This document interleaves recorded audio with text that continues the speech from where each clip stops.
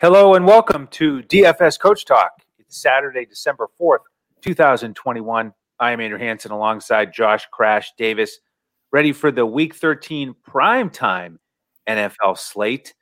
An interesting pair of games here, Crash. We've got Denver, the city, and then we've got New England in Buffalo Monday night with some weather, potentially some wind, with some strong defenses on both sides. Yeah. So let's break this down. Yeah, it's interesting because you hear Kansas City and Denver and New England and Buffalo, and you think about these exciting fantasy matchups and everything, but really it could be the defense that's a story in all these games. Absolutely. So we're going to break it down, though, and evaluate it, get you ready for DraftKings and FanDuel. As usual, here on Saturday night, we don't have pricing for the Monday night showdowns, but we're going to get you ready position by position, which is it can be useful and helpful to not even look at the prices as you break down the games, figure out the areas you want to attack, and then you fine tune it when you see the pricing. So we'll do that for game 2. But first we have Denver and Kansas City, the Sunday night game at 8:20 Eastern. Total here 47. KC favored by 9.5. Denver coming off a nice win over the Chargers. And the big news here, of course, Melvin Gordon is officially out. So it's Javonte Williams time. We didn't even have to discuss it with Omaha Joe, the thumb. I mean, there was no doubt about that. So everybody out in the Midwest, I guess west of Kansas City, is fired up for Williams. No more timeshare, at least for 1 week. So Williams is the story, and I do want to play him here because I just don't trust the rest of that offense. And he's been strong this year, even in nearly a 50-50 timeshare. Mm-hmm. If you break down the numbers, KC's been, basically average against the run. It depends on what stat you look at. They've given up the 13th fewest fantasy points overall, and no touchdowns since week 4. So it's been tough to get in the end zone against them, but you can pick up the yardage. PFF gives Denver an 18% run blocking advantage here. So I think Williams is going to get probably 25 touches or more, and I think you've got to have him out there because he's not priced like an ultra bell cow here. He's 7,600. Right. On DraftKings, 10-5 on FanDuel. Is he going to be locked in for you as well, Crash? Yeah, I think, I'm probably going to have to obviously play at least one Bronco, and he's probably going to be the main guy for me with him getting out of that share carry load between him and Gordon. That's going to open up a lot of opportunities for him, hopefully. So he's shown some potential in limited reps. So with him getting the full workload, that should open it up pretty big for him. Right. Now, if he can't get every touch, then it looks like Mike Boone is going to step in as the backup. He has not had any carries this year. He does have 1 reception for 3 yards. But historically, he's been pretty solid. Up in Minnesota, he averaged 5.3 yards per carry for his career. Or rushing touchdowns as a backup. So you could mix him into the lineup. He's minimum price on both sites. And I do want to mention, by the way, Javonte Williams, 4.9 yards per carry on the season. So he's just been tremendous when he gets the touches. So you give him 20-plus carries, I think he could go for 100-plus. Yeah. Now, with the passing game, it's decent for quarterbacks this season against KC. 7th most fantasy points allowed, but Teddy Bridgewater, we know, is not a big, high-volume, high scorer. So I don't think you need to go there. I'd probably rather go with the quarterback on the other side if you can afford him. And with the pass catchers here, again, kind of an average matchup to wide receivers. But the volume for these Denver wide receivers has been very, very meager lately. Just not anything to get excited about whatsoever. Judy, he's had a couple games where he's been more heavily targeted. Yeah. He could get you 5 or 6 catches, but man, these games with Sutton and Patrick where they get 2 or 3 catches is just not going to get it done. I think, believe it or not, matchup wise, if I had to pick somebody, it would be Sutton on the outside, and you hope for a touchdown. But the matchup ratings on Pro Football Focus, the best one is only 39 for Wow. Patrick. So just not excited there. And then with tight ends, so a glimmer of hope here as they've given up the 7th most fantasy points to tight ends. But Fant and Albert O are almost in a timeshare like those running backs have been in. Yeah. So do you want to pay up for Fant? I don't know. I don't feel great about it because Albert O could easily get in the end zone instead of him. And so the other reason I'm kind of interested in this position is because since week 4, Kansas City has given up 5 touchdowns to tight ends. So that's been the way to get in the end zone. It hasn't been on the ground. But just tough to pick, if you have to pick one of them, who's going to get it done. Yeah. Are you looking at any of the kicker for Denver by chance, or? Yeah, possibly. We'll see how it plays out. McManus is 4,000. He's been good. So I wouldn't mind going on DraftKings with Javonte Williams and McManus. Yeah. I'd probably feel a little bit better about his points than the tight ends. Right. If we're just going to think of a cash lineup. Yeah. Yeah. I think that's going to be pretty solid. Dallas, they only got 3 field goals against Kansas City. So could see something like that happening with Denver for sure. Yeah. And that actually would be a nice combo because if Williams, we know he's going to put up points. He's going to get yards. He'll get some catches. But if he doesn't score, then McManus might be a nice correlation there with Williams. Yeah. Good game script. All right. Anything else for you on Denver, or do you want to start on Kansas City for us? I think that's about it for Denver.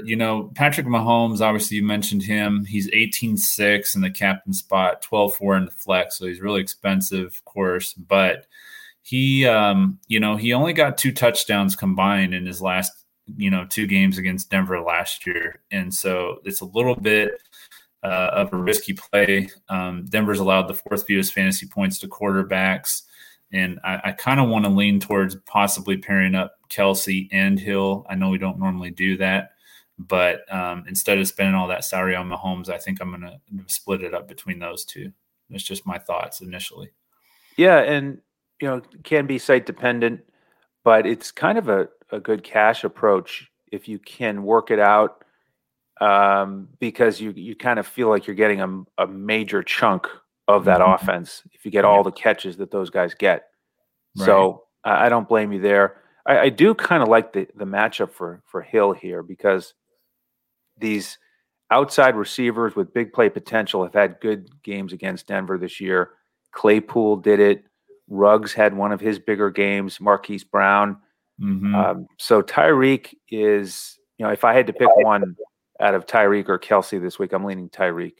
Yeah, and they're closer to the middle range in fantasy points allowed to wide receivers. Denver is their 13th, so that's probably the most favorable matchup of any position in this game for Kansas City. In their last 2 matchups, Hill had 10 and 11 targets, so he saw double-digit targets in both games.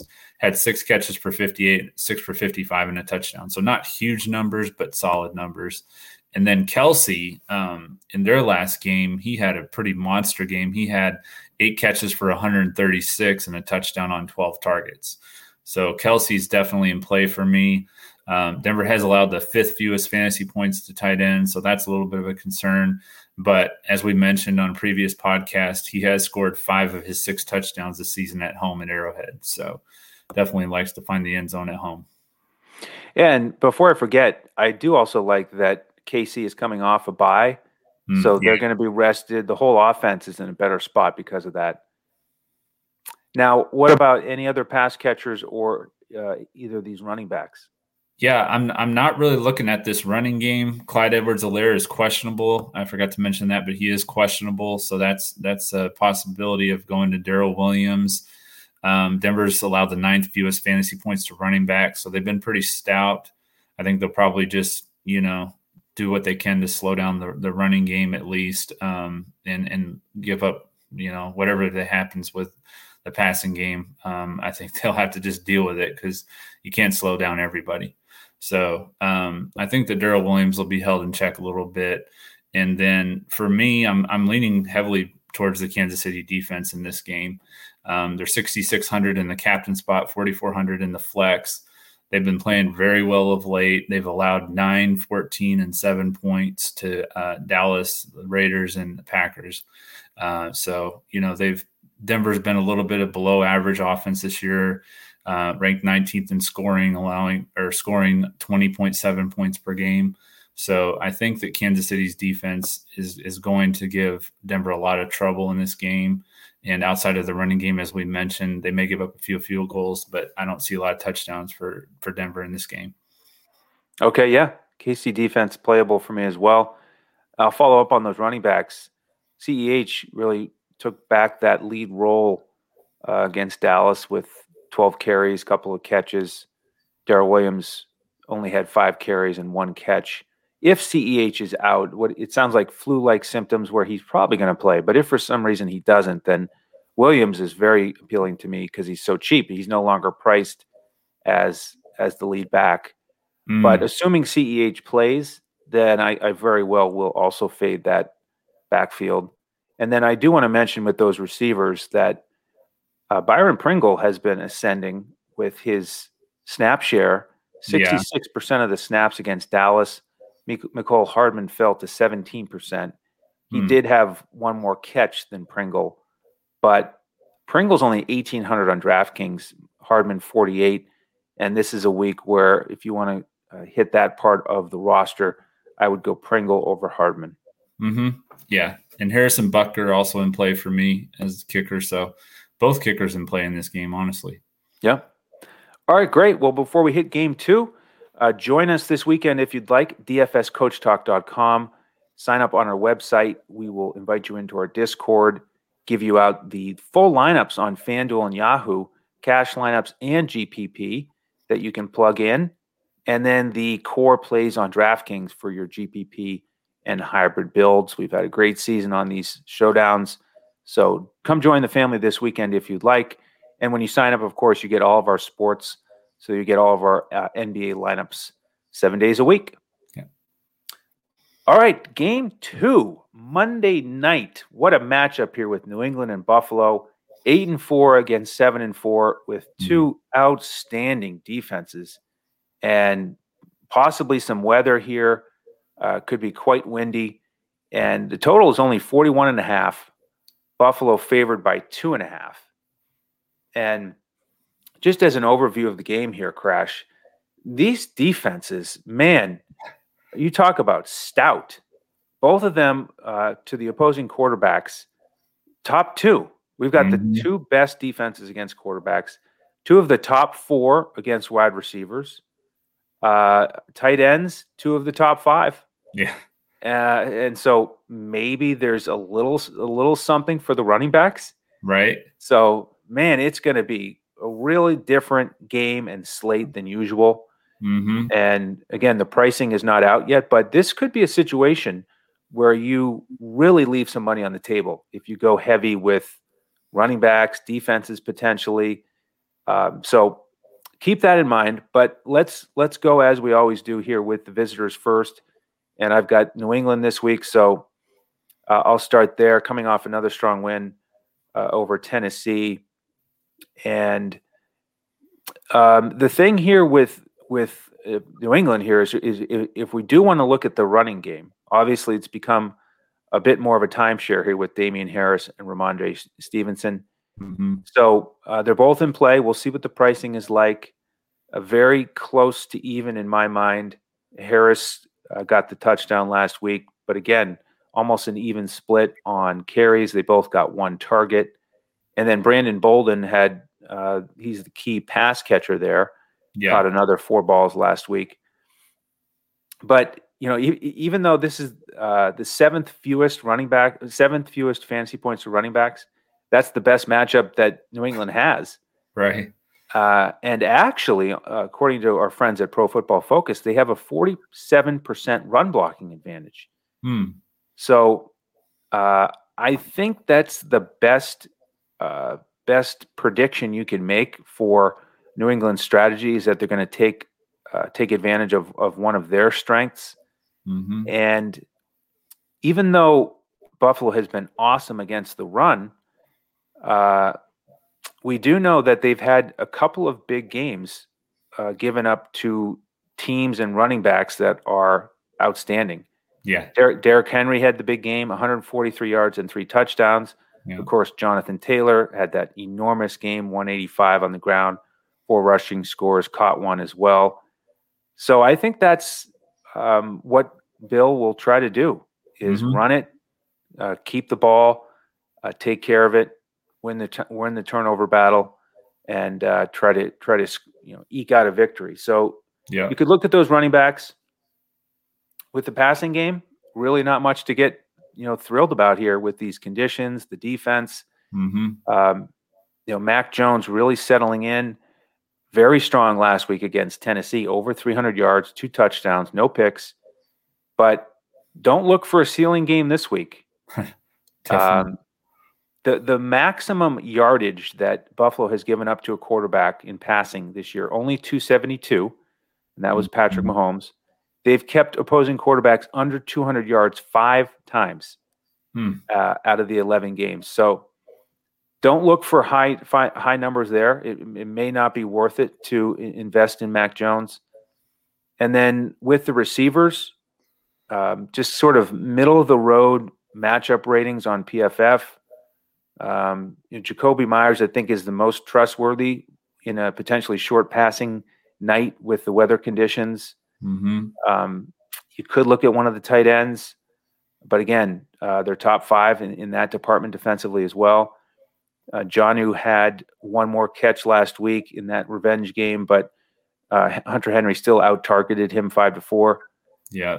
And then the kicker, Nick Folk, a little bit limited this week in practice with the knee issue, but assuming he's good to go, he's going to be in play for me. So it's going to be a battle here. Anything jump out at you here on the New England side? Yeah, I mean, I think that you kind of hit the nail on the head with the running game. I think the running game is going to be the key for both teams in this game. I mean, even if the weather was nice, it would still be, a pretty run-heavy game in my opinion because these passing defenses are so strong. So when you consider the weather on top of it, there's just no way I want to go into the passing game for either team. Okay, beautiful. Well, talk to us about this Buffalo side at home. Big game here in the AFC East. Yep. I'm thinking that, Josh Allen, he's facing the New England defense that's allowed the second fewest fantasy points to quarterbacks. And as you mentioned, New England has allowed the 4th fewest fantasy points to wide receivers. So once again, looking at the running game here, with the recently designated full-time running back to be Matt Breida, I think we're going to look in his direction here. New England has allowed the 18th most fantasy points to running back. So if they've had a weakness, that's been it. Just last week, Dontrell Hilliard had 12 carries for 131 yards and a touchdown. And Dante Foreman had 19 carries for 109 yards. And I don't think either one of those running backs are as skilled as Matt Breida or as fast either. So definitely like Matt Breida in this conditions and just the whole game script and everything is lining up in his favor for me. And Dawson Knox, you could look at, as an option in the red zone, just in case, New England stiffens against the run a little bit. You could see him being targeted possibly. But really, I just want to look at the running game and the Bills' defense. They have allowed the fewest fantasy points to quarterbacks, 5th fewest to running backs, fewest to wide receivers, and 6th fewest to tight ends. So not a lot of fantasy points they're giving up. So I think both defenses are in play for me and both running backs in both games, in both sides of me. Yeah, I was looking at Buffalo's numbers and then glanced back at their record. I was kind of surprising that they're 7-4 with those defensive numbers. Yeah. So I had to look back and remember they had that close loss to Tennessee when Derrick Henry had the big game. They lost 34-31. Really, their only stinker was Indianapolis with Taylor. They beat them 41-15. But other than that, they had that 9-6 loss to Jacksonville and the week 1 loss to Pittsburgh, 23-16. Right. So, man, it's just going to be such a war here for these teams fighting for the AFC East lead. Mm-hmm. I'll echo what you said, and just, the other thing about this passing attack for Buffalo with New England's defense is lately they have really clamped down on the quarterbacks. The last 4 games, opposing quarterbacks have only averaged 143 passing yards per game. So just not thrilled there. Yeah. Stephon Diggs does have the best matchup of any pass catcher in terms of his rating on PFF. But it's, to follow up on the running backs, that has been the weakness, if there has been one lately for New England. Mm-hmm. You mentioned Tennessee. Cleveland had success running against them as well. Right. A couple weeks back. We won't count Atlanta in between because they shut them out. Right. And, they didn't do much, but yeah, they can certainly get some work done there. And Devin Singletary, if they have the same setup as last week with Moss inactive, mm-hmm. He did get 15 carries against New Orleans, so he could get enough volume to be in the mix as well. Yeah, and the other thing about that Atlanta game that you mentioned is that Cordell Patterson was out that game, so that made a big difference too. Yep. He's been their top back. Yeah. All right, so there it is, a tale of 2 different games, but really intriguing matchups and slates. So again, join us if you want those final lineups, especially for New England and Buffalo, since the pricing isn't out yet. We'll give you our final analysis in Discord. And see if we can make this a big week 13. So thank you so much for tuning in. Do hit that like button if you don't mind on YouTube. Subscribe to the channel if you haven't already. And we'll be back next week to cover all the slates as well. And we've got NBA rolling along 7 days a week. So thank you so much for tuning in. On behalf of Josh Crash Davis and the rest of the DFS Coach Talk team, I'm Andrew Hansen. We'll see you next time as we look to crush it in DFS.